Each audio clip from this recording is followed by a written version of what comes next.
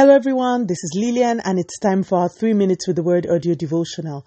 Today's topic is interruption by light, and our anchor scripture is taken from the book of Acts chapter 9 verses 3, 4 and 5. As he was approaching Damascus on this mission, a light from heaven suddenly shone down around him. He fell to the ground and heard a voice saying to him, "Saul, Saul, why are you persecuting me?" "Who are you, Lord?" Saul asked. We've been speaking about prayer for a while now, and we may continue with it. But this morning, I want to bring someone a word of encouragement. I've used this scripture before about a month ago to encourage you, but I feel to use it again. Repetition is very much allowed on the authority of scripture. So please listen again. The Bible tells us about a man called Saul.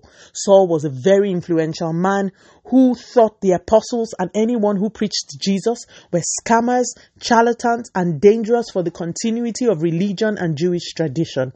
Saul took it upon himself to hunt down, drag into confinement, and in some cases murder anyone who identified with Jesus. In our anchor scripture, Saul had gone to get the equivalent of an arrest warrant for anyone in Damascus who believed in Jesus. He had got this warrant and was on his way to now use this warrant to take men, women, and children into custody.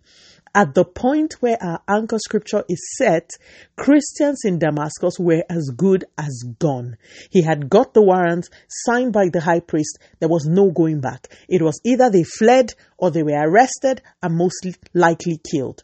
There was nothing any one of them could do.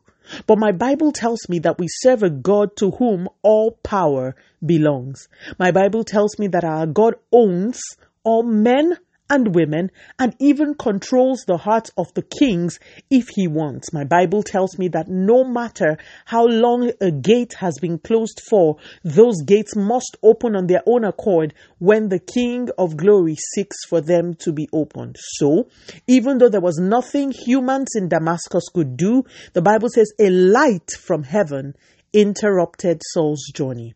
And at the end of the encounter with that light, Saul had not only jettisoned his desire to kill Christians, he had become a Christian. The impossible had happened. You who is listening to me this morning are not listening to me by accident. I believe the Lord is speaking to you, telling you that there is hope. It may have looked too late for the people in Damascus.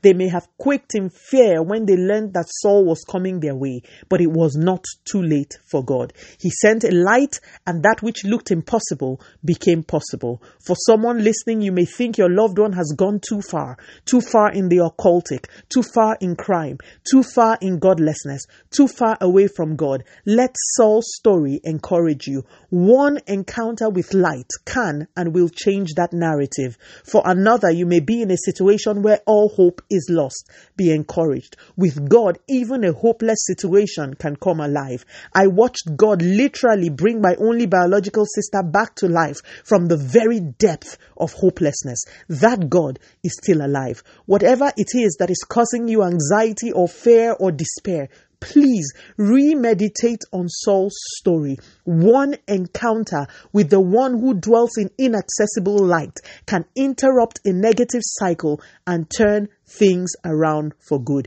This is the word for someone this morning. Be encouraged. The God who interrupted Saul is still alive. He will do it again. Let us pray. Father, in the name of Jesus, thank you so much for your word.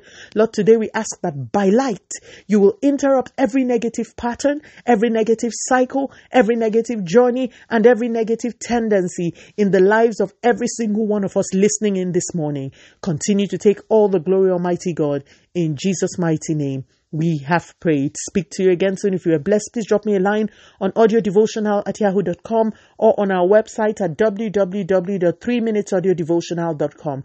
You could also follow us on Facebook, Instagram, YouTube, and Twitter at 3 Minutes Audio Devotional. Remember, wrapped up in God's word is all you need for your change to come. Love you and bye.